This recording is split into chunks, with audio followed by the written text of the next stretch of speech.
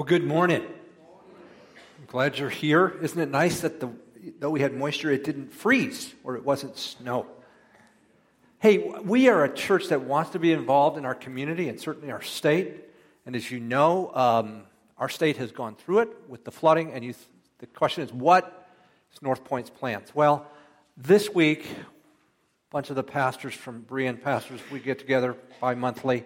And there was a guy from Fremont, and there was a guy from Plattsmouth.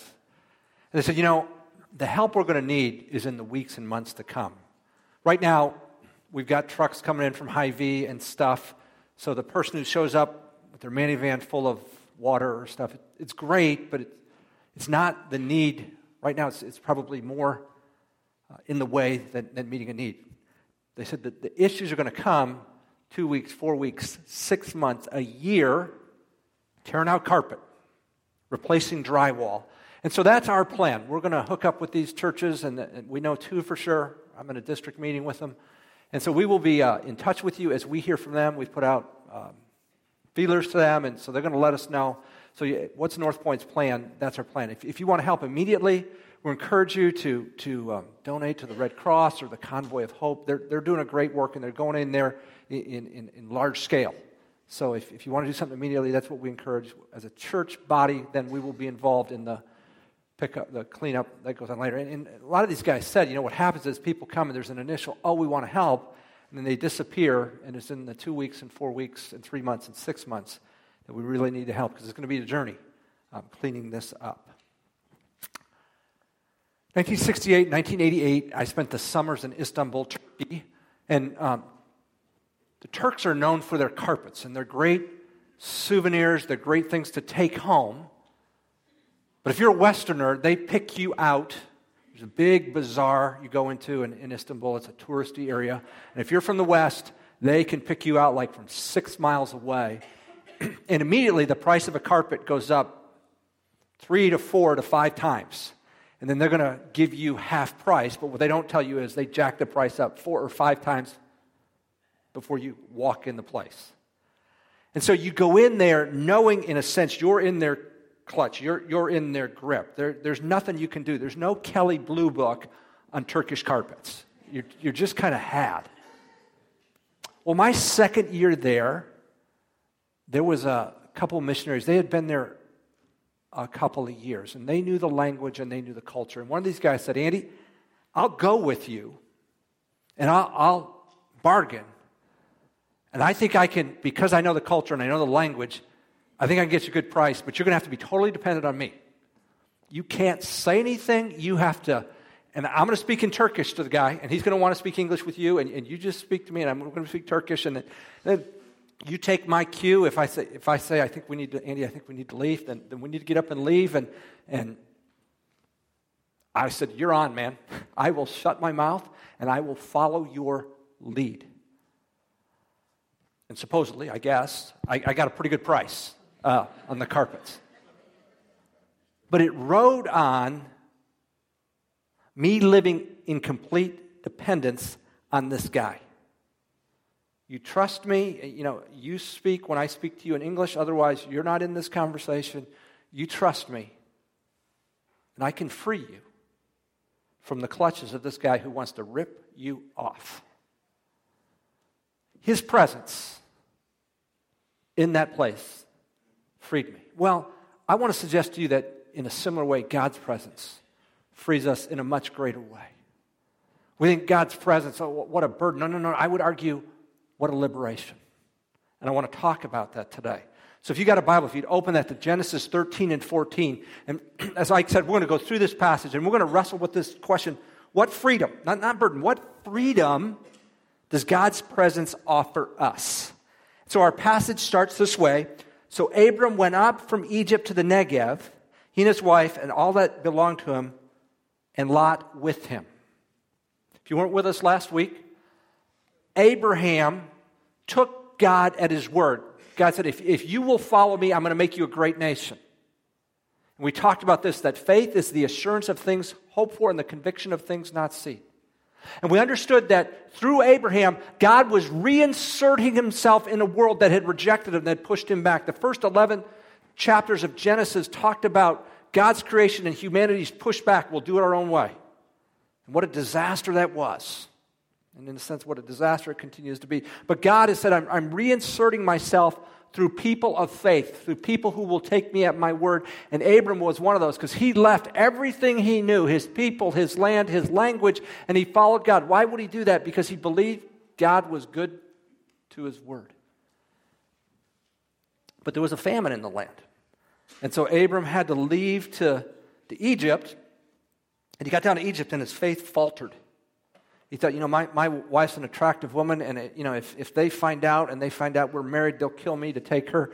So, wife Sarai, we're going to play you off as my sister. And sure enough, Pharaoh's officials saw that's an attractive woman, and Abram said, yeah, that's my sister. And they took her into Pharaoh's courts. And man, they laid the livestock and the stuff on Abram. But there's expectations, if you know what I mean. Well, God brought plagues and stuff on the house of Pharaoh, and Abram was sent on his way. But his faith, his ability, his willingness to take God at his word for this time failed. But there's restoration when our faith fails, and that's what we see starting in picking up in verses 2 through 4. It says, now Abram was very rich in livestock and silver and in gold. And some of that came from Pharaoh even. But God has favored Abram. He's showed him his blessing. So Abram goes, and it says, he went on his journeys from the Negev as far as Bethel, to the place where his tent had been at the beginning, between Bethel and Ai, to the place of the altar which he made there formerly. God had showed up to him, and Abram made an altar to worship to him. And again, end of verse 4 says, and there Abram called on the name of the Lord. So this failure wasn't forever. It was forgiven. There's restoration. And Abram is back, taking God at his word. I believe you. I trust you. I'm going to go forward with you. Now we think we're in fellowship. We're in connecting with God. We're believing him. We're taking him at his word. Everything's going to go well. No, not always. Verse 5 through 7 says, now Lot, who went with Abram, also had flocks and herds and tents. Lot is Abram's nephew. And the land could not sustain them while dwelling together, for their possessions were so great that they were not able to remain together. And there was strife between the herdsmen of Abram's livestock and the herdsmen of Lot's livestock. Now the Canaanite and the Perizzite were dwelling then in the land. So God's blessing, God's favor is causing a problem. I'm a city kid. I don't know much, but I do know that livestock need pasture and they need water. And the more you get, the more pasture you're going to need. Went to Texas A&M, that's an agricultural school. I picked that up. That's what I picked up. Texas A&M. Had a lot of ag majors. So there's a limited amount of land, and there's more cows that need the grass and need the water. So there's conflict. So what do you do? What do you do? Listen to Abram's response, verses 8 through 10. So Abram said to Lot, please, let there be no strife between you and me, nor between my herdsmen and your herdsmen, for we are brothers. Is not the whole land before you? Please, separate from me. If to the left, then I will go to the right. If to the right, then I will go to the left. Lot lifted up his eyes and saw the valley of the Jordan, that it was well watered everywhere. This was before the Lord destroyed Sodom and Gomorrah, like the garden of the Lord, like the land of Egypt, as you go to Zoar. So Abram says, hey, Lot, yeah, we gotta go our ways. Tell you what, you go where you want. Lot, you look around and you choose. If you go left, I'll go right. If you go right, I'll go left. He's giving Lot carte blanche. You pick what you want, and I'll go the other way. And Lot looks on this piece of land, and he goes, man, there's a lot of water there. A lot of pasture. So Abram's just going to give him first pick like that? He's just going to let him choose the best land? Why? Why would he do that? Here's the deal. You or I get in a faith relationship with God, and we start taking him at his word, and we start submitting to his leadership and rule, we're going to take on his character. So Abram was 2,000 years or so before the time of Jesus. And Jesus was the ultimate in putting other people first. And the Apostle Paul, when he was writing to the Philippian church, wrote to these people about taking on the character of Jesus. And here's what he said in Philippians 2, 3, and 4. Do nothing from selfishness or empty conceit, but with humility of mind, regard one another as more important than yourselves. Do not merely look out for your own personal interests, but also for the interests of others. That's what Abram's doing. A couple thousand years before the fact, he's taken on the character of Christ. Remember, Christ was the eternally existent Word of God who took on human flesh 2,000 years ago. But Abram's in a relationship with God the Father, Son, and Spirit, and he is taking on his character, and he is saying, Lot, I'm going to consider you more important than myself. Lot, I'm going to say, I'm going to put your interest above mine. You choose. How can he do that? We'll answer that question in just a minute. But humanly, we think, no. I'm going to make sure we're going to divide this up so I get some good pastor too, and you, no. Lot, you take your choice. So we'll come back to that. Why is that? How could Abram live out the character of Christ like this? Here's Lot's choice, verses 11 and 12. So Lot chose for himself all the valley of the Jordan, and Lot journeyed eastward. And they separated from each other. Abram settled in the land of Canaan, while Lot settled in the cities of the valley and moved his tents as far as Sodom. What drove Lot's decision? Money. Money did. Because he wants to grow his livestock. The more you can multiply, the more you got to trade with, the greater your wealth. There's the good land. There's the water. There's the pasture that I need. I can grow my wealth there. There's one critical consideration that Lot overlooks, and it's in verse 13. Now the men of Sodom were exceedingly wicked exceedingly and sinners against the Lord. He's moving real close to people with real bad character. But all he can see is what? Money. That decision's going to come back to haunt him. We'll get there in a few chapters. But it brings it home to us as we're making decisions. And we're talking about who we're going to be closely linked with. Are we considering these people's character? Are they people who follow God or not? You're in a business. You think about dating. You think about who are my closest connections, who are my soul partners, friends, roommates. What kind of character do these people have? It's a question we need to ask. Lot doesn't ask it. And stick with us a few chapters. He'll come back to regret that. But still, we're wondering, how could Abram just say, hey, Lot, you choose what you want. Hey, Lot, whatever you want. I take the lesser land. Okay. How can Abram do that? Here's how Abram can do that. Verse 14 through 18. The Lord said to Abraham, after Lot had separated from him, now lift up your eyes and look from the place where you are, northward and southward and eastward and westward. For all the land which you will see, I will give to you and to your descendants forever. I will make your descendants as the dust of the earth, so that if anyone can number the dust of the earth, then your descendants can also be numbered. Also, arise, walk about the land through its length and breadth, for I will give it to you. Then Abram moved his tent and came and dwelt by the oaks of Mamre, which are in Hebron. And there, like he's done before, he built an altar to the Lord. I'm going to sacrifice, I'm going to worship. God's promises are not contingent. Oh, my word, you didn't get the good land. That's thrown me. That's not what God says. You went to the lesser land. You know what, Abram? That doesn't bother me. Look around, look north and south and east and west. Your descendants are going to fill this land. Look at the grains of the sand and the seashore, and your descendants are going to outnumber that. Even if Abram didn't get the good land, yeah. God's not consumed. He doesn't think we have to have that to live out his plans, to live out fullness of life.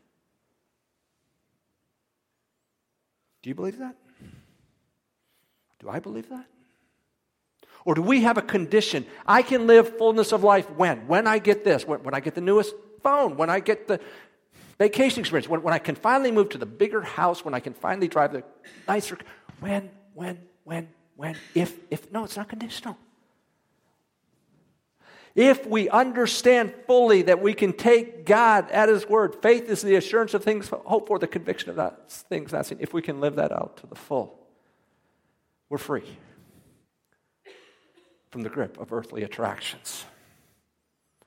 So that's what I'm arguing. The presence of God. What does it do? What freedom does it offer us? It offers us the freedom from the grip of earthly attractions. Oh, Andy, if I can't have that. No. When we understand God for who he is, we're free. I don't have to have that thing or that experience or that whatever to have fullness of life. There's a freedom in that. What will you do? What will I do to be popular? What will you do? What will I do to get more? What will you do? What will I do to get the position of executive VP? How many hours will I work? How many nights will I lay awake in pursuit of this thing? What will we do for the earthly attractions? And then we get it and it doesn't satisfy. And we spend our life. And as we see in Abram, Jesus says, I want to free you from that. Because God's promises to Abram weren't conditional. It's not like, oh, you didn't get the land. Oh, no. And Jesus said, I came that you might have life and might have it abundantly. End of statement. Me, that's it. Now, does that preclude making good business decisions? No. But let's see if we can make good business decisions with the other person in mind. We don't have to get everything out of the deal. Can we create a win-win? Can we think about it? Is that even on our radar? We can live these things out, but the beauty of this is we're not in the grip of these earthly attractions. God frees us from that. It's interesting. When Jesus came to earth, he spent 30 years or so. And then he was baptized, and that baptism was significant, that he was going to start his public ministry that would go 3 years and basically end in him dying on the cross. But before that happened, the Holy Spirit led him into the wilderness for 40 days. This was a Spirit-led experience to be tempted by the devil. Do you know where the devil tempted him? In the area of earthly attractions. He'd been without food for 40 days. He said, man, turn those stones into bread. And Jesus said, I can't do that. I don't live by bread alone, but by the word of God. That was, man, you're hungry, feed yourself. And he said, hey, man, people do not recognize you for who you are. You ought to throw yourself down and let the angels get you, and then the whole world will know that you're God. What do we do? What do we do for recognition? What do we spend? What do we put on Facebook? Look at me. Then the devil says, hey, if you'll just worship me, all these kingdoms, it's all yours. It's all yours, Jesus, all yours. And you don't even have to go to the cross. You can have it without suffering. What would we do to have that kind of control? It's all yours, man. That was a play to Jesus. Are you free? Because you're going to be the Savior of the world. You got to be a fully God, fully man, without sin. Can you be satisfied in the Father? Jesus said, yeah, I can. I don't need that stuff. That's the kind of freedom that God offers. And it goes all the way back to God's start in the world, to Abram, who is the father of our faith. He is free to say, Lot, you make your choice. As we return to our text, chapter 14, first 9 verses, there's this bunch, conglomerations of kings. One goes against the other, and there's all this stuff going on. I'll let you read that on your own. But I want to read the result of that starting in verse 10. It says, now the valley of Siddim was full of tar pits, and the kings of Sodom and Gomorrah fled, and they fell into them. But those who survived fled to the hill country. Then they took all the goods of Sodom and Gomorrah and their food supply and departed. And here's the key thing. And they also took Lot, Abram's nephew, and his possessions and departed, for he was living in Sodom. Verse 13, we find out how Abram finds out. There's no internet, there was no CNN to translate the news. It says, then a fugitive came and told Abram the Hebrew. He was living by the oaks of Mamre, the Amorite, brother of Eshcol, and the brother of Aner. And these were allies with Abram. So Abram gets word, hey, your nephew Lot has been taken hostage, taken captive. Now, Lot's been kind of a snot. Kind of, hey, some strife. Hey, let's divide. Lot just takes the best land, really doesn't think it through, doesn't make a good decision considering what's going on in Sodom. And it would be easy for Abram to say, make your choices, you live with it, too bad. But that's not what he does. Look what he does. Verses 14 to 16. When Abram heard that his relative had been taken captive, he led out his trained men, born in his house, 318, and went in pursuit as far as Dan. He divided his forces against them by night, and he and his servants, and defeated them and pursued them as far as Hobah, which is north of Damascus. He brought back all the goods and brought back his relative Lot with his possession and also the women and the people. He didn't leave Lot on his own, even though Lot had made some bad decisions. And I would suggest to you that's a foreshadowing of our Savior. Romans 5:8 says, while we were yet sinners, Christ died for us. Every one of us chose to push back against God. Every one of us has said to God's rightful rule, no thanks. You go your way, I'll go mine. And Jesus said, you know what, I'll step into the breach and I'll die for you. And if you'll trust me, I'll forgive your sin, I'll forgive your rebellion, and I'll restore you so you can live the way God designed you to live. Again, Christ is the ultimate fulfillment of dying for people who aren't worthy, who aren't deserving. But we see Abram risking here for his Lot nephew. So it says, verse 17, then after his return from the defeat of Chedorlaomer and the kings who were with him, the king of Sodom went out to meet him at the valley of Shaveh, that is, the king's valley. And Melchizedek, king of Salem, brought out bread and wine. Now he is a priest of God Most High. He, Melchizedek, blessed him and said, Blessed be Abram of God Most High, possessor of heaven and earth. And blessed be God Most High, who has delivered your enemies into your hand. Melchizedek, we don't know a ton about him. He was the king of Salem. He's a priest of God Most High. He's mentioned in Psalm 110. He's mentioned in the book of Hebrews. But here's what he said. He comes out and he blesses Abram in his victory. And he recognizes Abram belongs to God Most High. And this victory, second part of verse 20, belongs to God. God delivered these people into your hand. And it says this, the end of verse 20. He, Abram, gave him a tenth of all. Of all what? All the winnings. These verses are basically repeated in Hebrews 7, verses 1 through 2.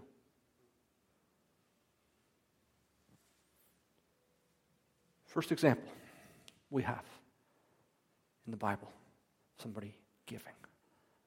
Why did Abram give? Because he understood the truth of what Melchizedek said.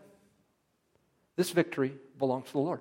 The Lord gave it into your hand. So it's the Lord's, and you're just giving back 1% of the Lord, what belongs to Him anyway. And we talk about giving. This is why. It belongs to the Lord. And we're just giving back to Him what belongs to Him anyway. We're stewards. Well, no, Andy, I worked that. Well, who do you think gave you life? Who do you think gave you that job? No, you don't understand, man. I went to school and I got trained. Who gave you the ability to live and to understand? And who provided the finances for you to go to school? Man, everything we have belongs to God, and we're steward of that stuff. And so Abram lives that out. Of course I'll give back a percentage of what I have to God. Of course I will. I'm recognizing His rightful rule. He's the one who gave me life. You know, we talk about a freedom from possessions. One of those possessions is money. Are we free? Does our money have us? Or Or does God have our money?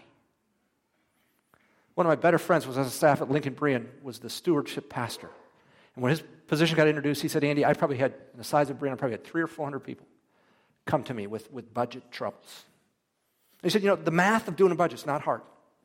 You're not talking calculus, you're not talking trig, you're not talking geometry, you're not talking algebra, you're talking addition and subtraction.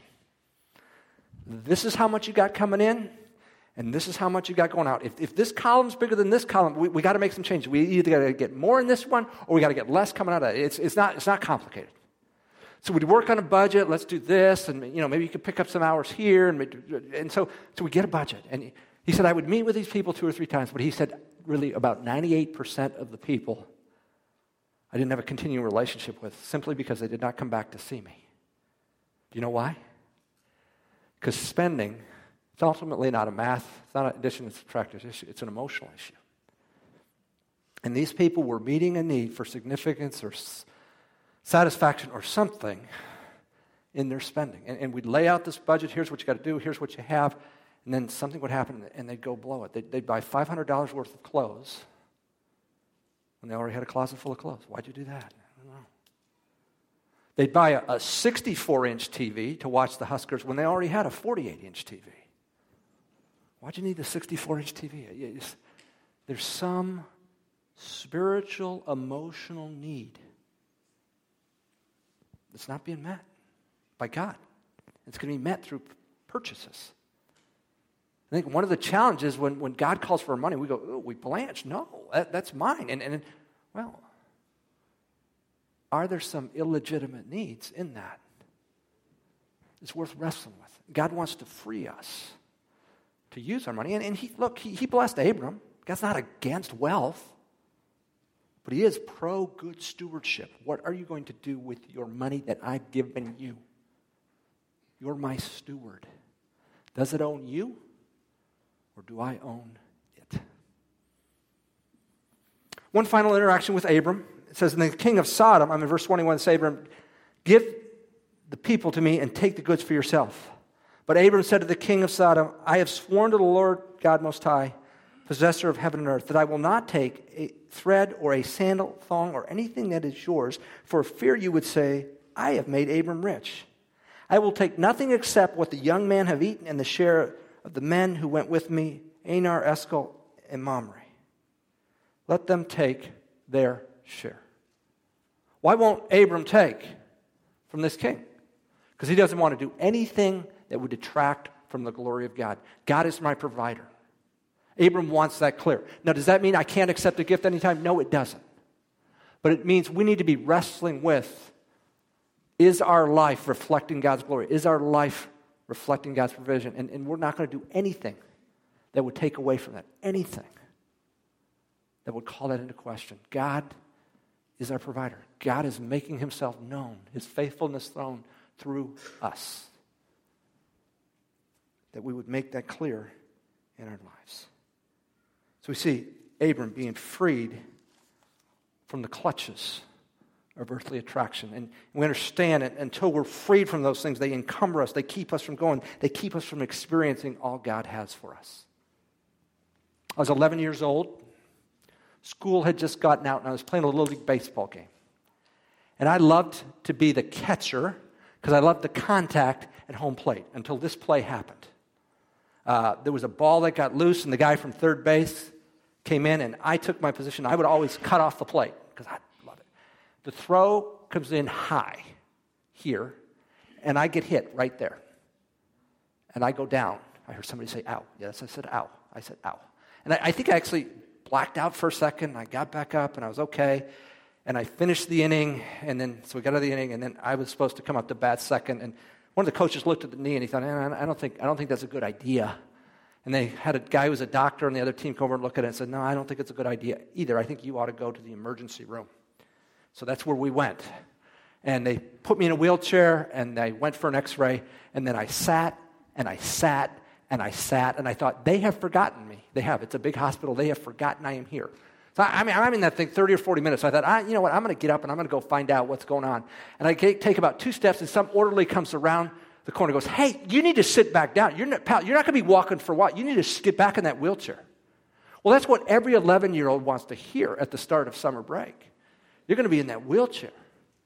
Well, they gave me crutches. You need to be on this crutches. You need to go see the orthopedic specialist, and they already, I think, set up an appointment. And, I thought I had great summer plans. I was going to run. I was going to be on the beach. I was going to do all this stuff. But these crutches, they're going to really inhibit that stuff. I'm not going to have the summer I thought. And so a couple days later, hobble in, explain to the guy what happened. He goes, well, stand up. Stand up for me, if you will. And he starts tapping on my knee, gently at first, and he starts pushing harder and harder. And that takes about 30 to 60 seconds. Then he says, you're good. You're good. And what he was doing was he was pushing on the knee to see if it was intact. If there was a ligament tear, he was looking for some give. And he realized there's no give. He said, I imagine what happened is your joint opened, some blood came up, and then it closed just fine. You've got a little fluid in the knee. I can take that out with a needle, or we can let it just go away. And I thought, I'll take option B there. I'm not big on needles. But he said, tell you what, why don't you stay on the crutches to the end of the week? This was a Wednesday or Tuesday or Wednesday. I thought, I can do that. And he said, what's the baseball season? I said, I got about 10 days, about 3 games left. He said, why don't we call the baseball season good? So after you get the crutches, if you would just walk for a week and then you can go do anything you want. I thought, I can deal with that. I'll be free of these crutches, and I can live the fullness of summer that I was thinking before I had this injury at the plate. Well, there's fullness of life that God has planned for you? But just like I was encumbered by my crutches, you're encumbered by your love, and I'm encumbered by my love for earthly attractions. God says, I've come to free you. And as much as I loved hearing what that doctor had to say, I think Jesus has an infinitely greater message for us. His presence frees us from the grip of earthly attractions. Let's pray. Our Father in heaven, we're grateful for the example that goes all the way back to the forefather of faith, Abram. Free from the love, free to put other people first, because your promises are not dependent on that. Lord, that we would be people who live that freedom. Free us, Lord. Grow us, that we could take you at your word, the assurance of things hoped for, the conviction of things not seen. That we could be free from those earthly attractions. We could be free to put other people first. It's in Christ's name I pray. Amen.